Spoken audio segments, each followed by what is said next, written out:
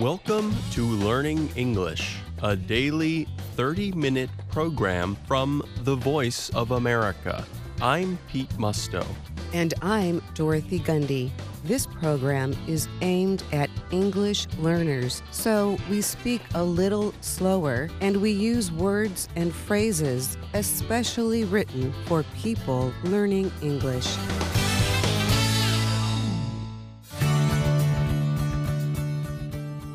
Today on the program, you will hear stories from Anna Mateo, Jonathan Evans, and Steve Ember. But first, this report. The worldwide coronavirus pandemic is affecting nearly every area of modern life, and that includes higher education. Many colleges and universities around the world have closed. Hundreds of schools in the United States have moved their classes online. But that represents only a short-term change. Now, higher education officials are starting to consider changes to the way they admit students. Some of these changes are likely to take effect when the traditional school year begins in the fall. Robert Massa is a former admissions official from Johns Hopkins University and Dickinson College. He also teaches about higher education at the University of Southern California. Massa offered several predictions for the future of the college admissions process on the website The Conversation.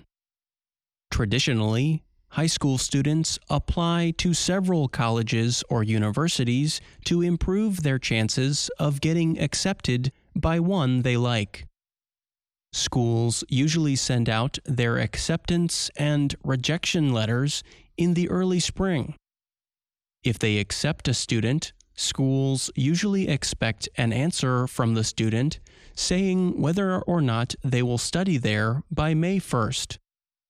But Massa notes that a growing number of schools are now waiting until June 1st for students to make their choice.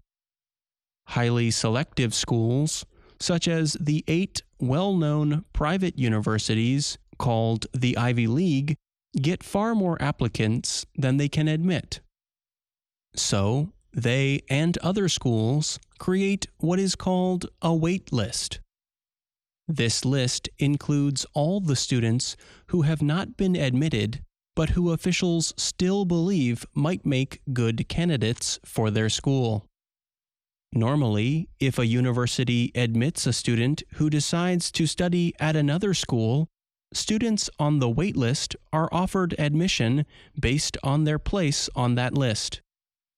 But Massa points to a March opinion study by the Art and Science Group showing that as many as 1/5 of American students would choose a less costly college over their first choice school. In addition, 35% said they would choose a college or university that is closer to their home. Massa suggests that these findings, combined with uncertainty about the attendance of international students, means more students on waitlists will likely be admitted. The financial effects of the pandemic are something American colleges and universities are giving a lot of thought to, he said.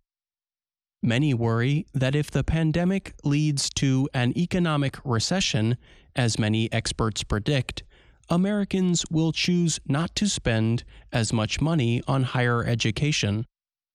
So, Massa believes some schools will offer more financial aid to students in order to make their programs more appealing. Last year, the Department of Justice changed rules on how schools can compete over applicants. It decided that even if a student has signed an agreement with one school, that student can choose to attend a different school if the second school offers greater financial aid. The country's possible economic troubles could also affect need-based financial aid, such as the federal government's Pell Grant program. Massa said. The amount of this kind of aid is mostly based on how much money a student's family earns in a year.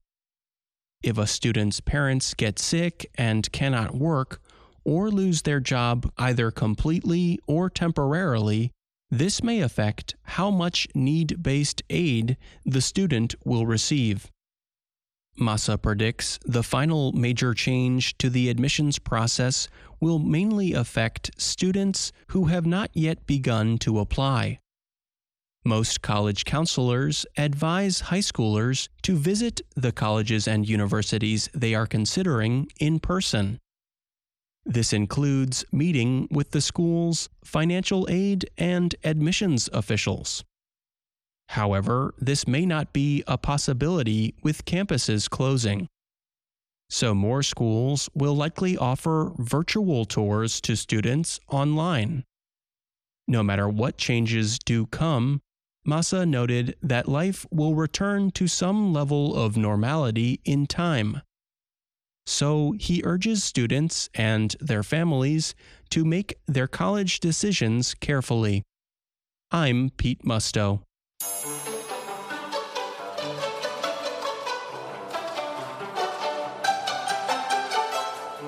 And now, words and their stories from VOA Learning English.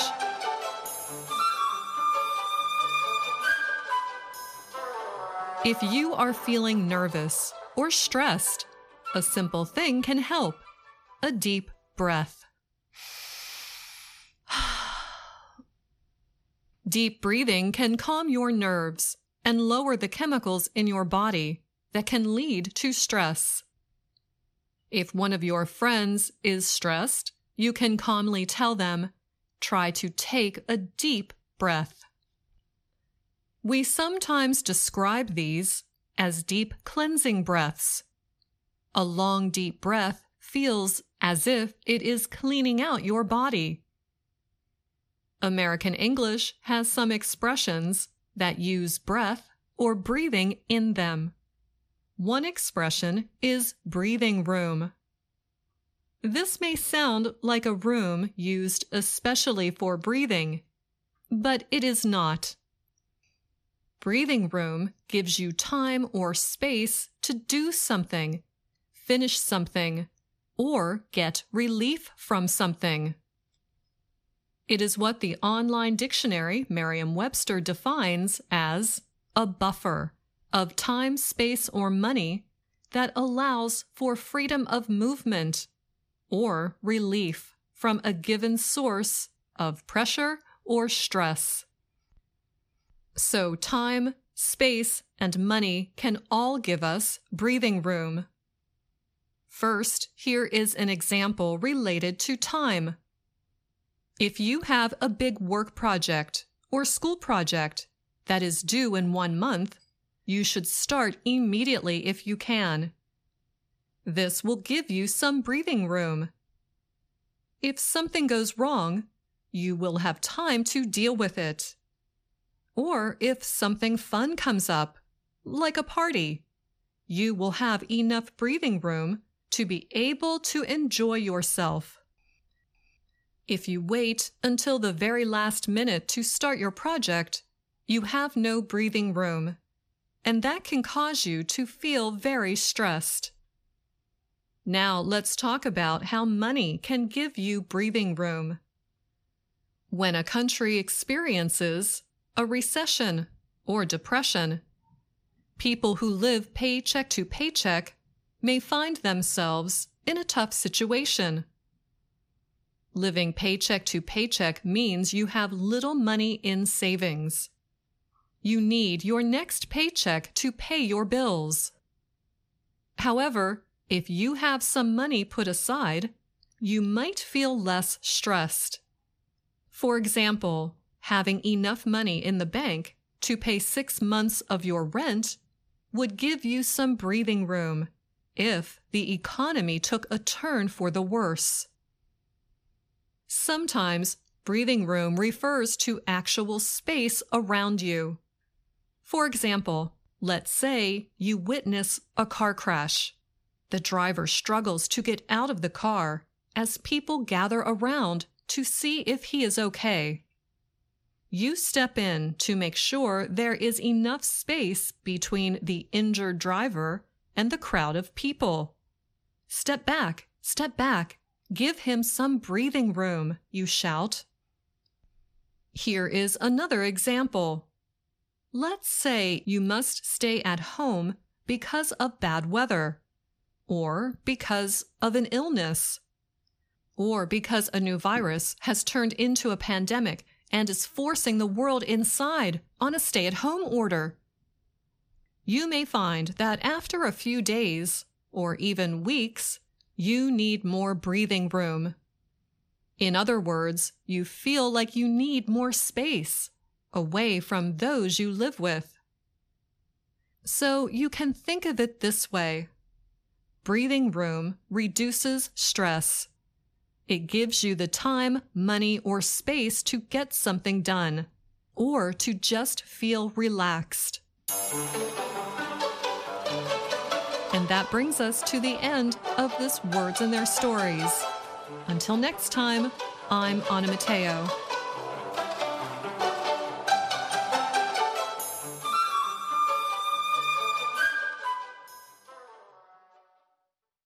The economic effects of the coronavirus could push around 500 million people into poverty, Oxfam said this week.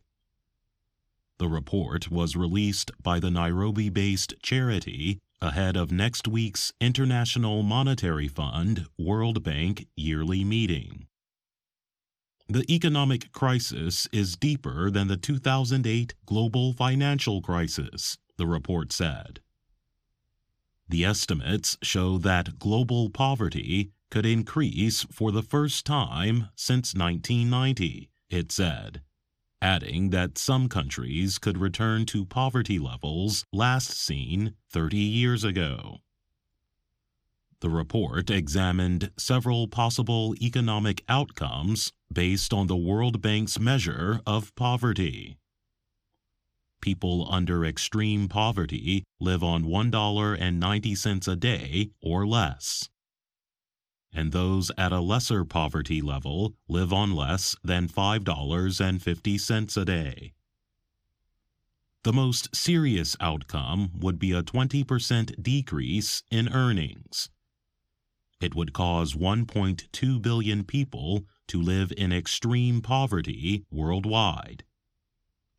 It would also raise the number of people living in poverty to nearly 4 billion. Women are at more risk than men because they are more likely to work in jobs that have little or no protection. Poor people cannot take time off from work or buy food in large amounts, the report warned. It also said more than 2 billion people did not get earnings while they are sick. To lessen the effects on poverty, Oxfam suggested a plan that would give money to people and businesses in need. It also called for debt cancellation, more IMF support, and increased aid to poor countries. Oxfam added that additional taxes on wealth, high profits, and some financial tools favored by the wealthy would help raise the money needed. Calls for debt cancellation have increased recently as the COVID-19 pandemic has affected the economy of developing countries around the world. Wealthier countries around the world would need to give at least $2.5 trillion to help developing nations, the report said, adding that wealthier countries have shown they can raise that amount to help their own economies. The United States, for example, recently released a $2.2 trillion spending plan to rescue the country's economy. China, Japan, and some European nations have also passed their own spending measures. The report said, unless developing countries are also able to fight, the crisis will continue and it will inflict even greater harm on all countries, rich and poor. I'm Jonathan Evans.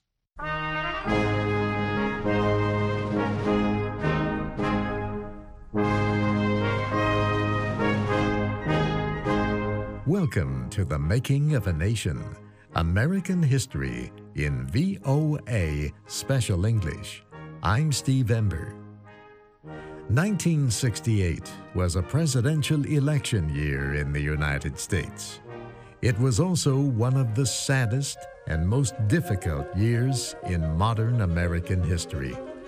The nation was divided by often violent disputes about civil rights and the war in Vietnam. President Lyndon Johnson had helped win major civil rights legislation. Yet, he had also greatly expanded American involvement in the war in Vietnam. By early 1968, it was almost impossible for him to leave the White House without facing anti-war protesters. Johnson wanted to seek another 4-year term as president, but his popularity kept dropping as the war continued. He understood that he no longer had the support of a majority of the people. In March, he announced that he would not be a candidate. I shall not seek, and I will not accept the nomination of my party for another term as your president. One reason Johnson decided not to seek re-election was a senator from Minnesota, Eugene McCarthy. I intend to enter the Democratic primaries in 4 states, Wisconsin, Oregon, California, and Nebraska. The decision with reference to Massachusetts and also New Hampshire will be made within the next 2 or 3 weeks. McCarthy competed against Johnson in several primary elections. Primaries are held before the political parties hold their presidential nominating conventions. Thousands of college students helped the McCarthy campaign in New Hampshire, the state that traditionally holds the nation's first primary. They told voters that their candidate would try to end the war. My decision to challenge the president's position and the administration's position has been strengthened by recent announcements out of the administration. The evident intention to escalate and to intensify the war in Vietnam, and on the other hand, the absence of any positive indications or suggestions for a compromise or for a negotiated political settlement. Johnson won the New Hampshire primary, but McCarthy received almost 42% of the vote. After McCarthy's success, Senator Robert Kennedy of New York decided to enter the campaign.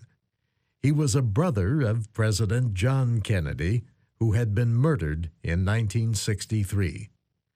Robert Kennedy had served in his brother's administration as Attorney General, the nation's highest law enforcement officer. Many people were pleased when Robert Kennedy announced his decision. They liked his message. He said, "I run to seek new policies to end the bloodshed in Vietnam and in our cities, policies to close the gaps that now exist between black and white, between rich and poor, between young and old, in this country and around the rest of the world."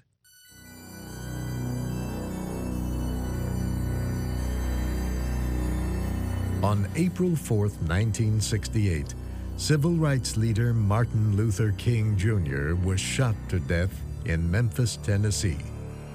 Robert Kennedy informed a largely black audience in Indianapolis, Indiana, of King's death and appealed for calm. What we need in the United States is not division. What we need in the United States is not hatred.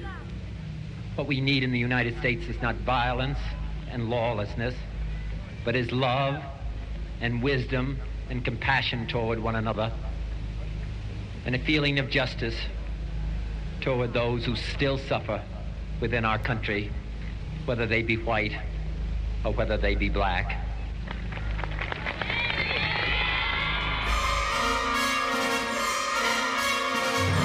No words, however, could calm the anger in many black communities. Martin Luther King had peacefully led the civil rights movement. His assassination led to violence in more than 100 cities across America. Hundreds of people were killed or injured. National Guard troops were used to help police end the riots. After the riots, another candidate decided to join the campaign for the Democratic presidential nomination. The new candidate was Vice President Hubert Humphrey.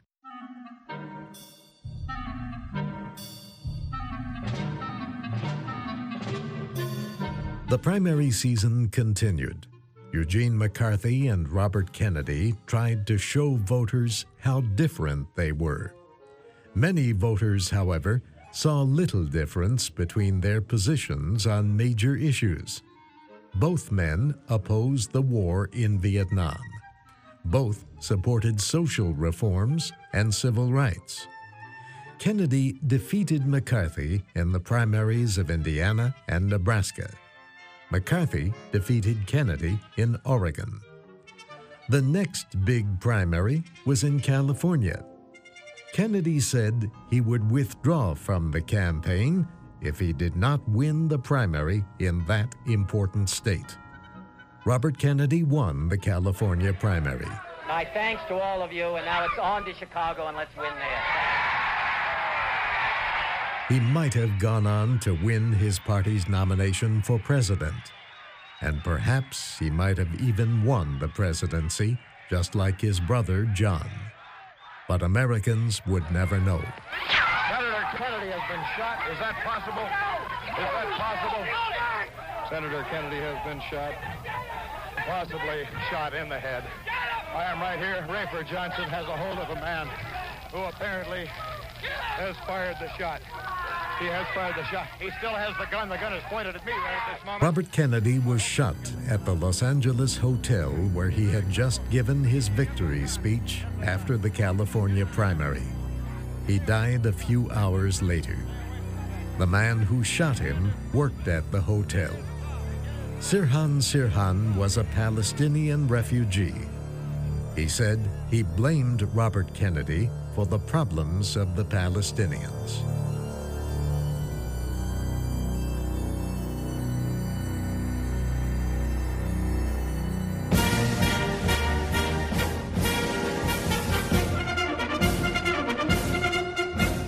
America's two major political parties held their nominating conventions in the summer of 1968. The Republicans met first. They gathered in Miami Beach, Florida, and it was soon clear which candidate had the most support. Richard Nixon had been the Republican nominee in 1960. He lost to John Kennedy. 8 years later, Nixon was a strong candidate to win the nomination again. The other candidates were Ronald Reagan, the governor of California, and Nelson Rockefeller, the governor of New York. On the first ballot, Nixon received more than twice as many votes as Rockefeller. Reagan was far behind. Most of the delegates then gave their support to Nixon, and he accepted the nomination. Spiro Agnew, the governor of Maryland, became the nominee for vice president. The Democratic convention was very different from the Republican one. The Democrats were the party in power. Protests against the war in Vietnam were aimed at them.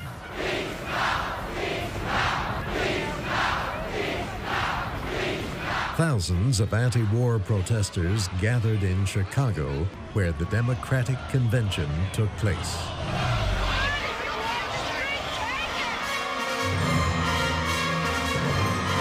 The city's mayor, Richard Daley, ordered the police to deal with them severely. Many of the young protesters were beaten. The federal government later ordered an investigation. The report said the riots in Chicago were a result of the actions of the police themselves.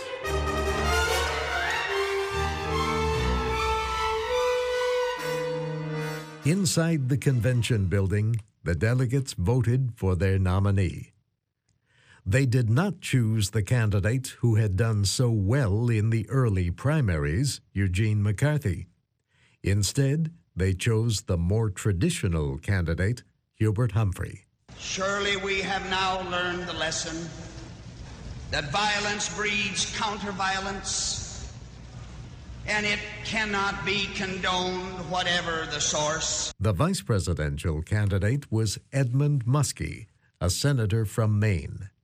In the general election campaign, Nixon and Humphrey both supported American involvement in Vietnam. But both of them also talked about finding ways to end the conflict.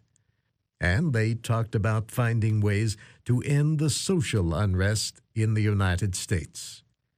Many voters saw little difference between the two candidates. A third candidate in the race was the governor of Alabama, George Wallace. As governor, Wallace opposed federal efforts to end racial separation in the South.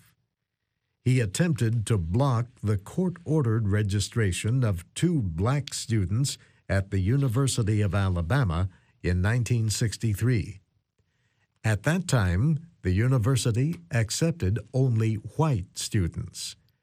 The 2 were later admitted under federal protection. Wallace campaigned as the candidate of the American Independent Party. He denounced the federal courts, as well as communism and what he called the Eastern establishment in the United States.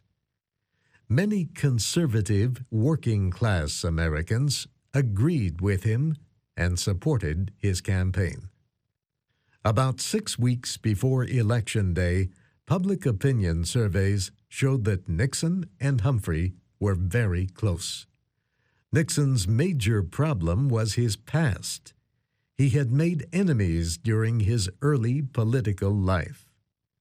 Humphrey's major problem was his current job as vice president to an increasingly unpopular president. About a month before the election, Humphrey said the United States would halt bombing in North Vietnam. But President Johnson did not give the order until 4 days before the election. Humphrey later said the delay had damaged his campaign beyond repair. On Election Day, Richard Nixon won, but not by much in the popular vote. George Wallace won 5 states and finished a distant third. Nixon would become president. It was a job he had wanted for a long time. I saw many signs in this campaign. Some of them were not friendly. Some were very friendly. But the one that touched me the most was one that I saw in Deshler, Ohio, at the end of a long day of whistle stopping. A teenager held up the sign, "Bring us together." And that will be the great objective of this administration at the outset, to bring the American people together. And it was a presidency that would change America and the world for years to come.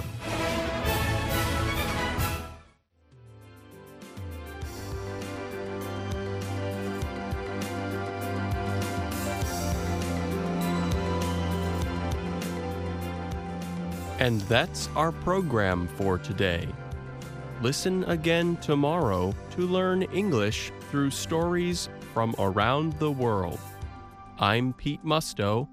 And I'm Dorothy Gundy.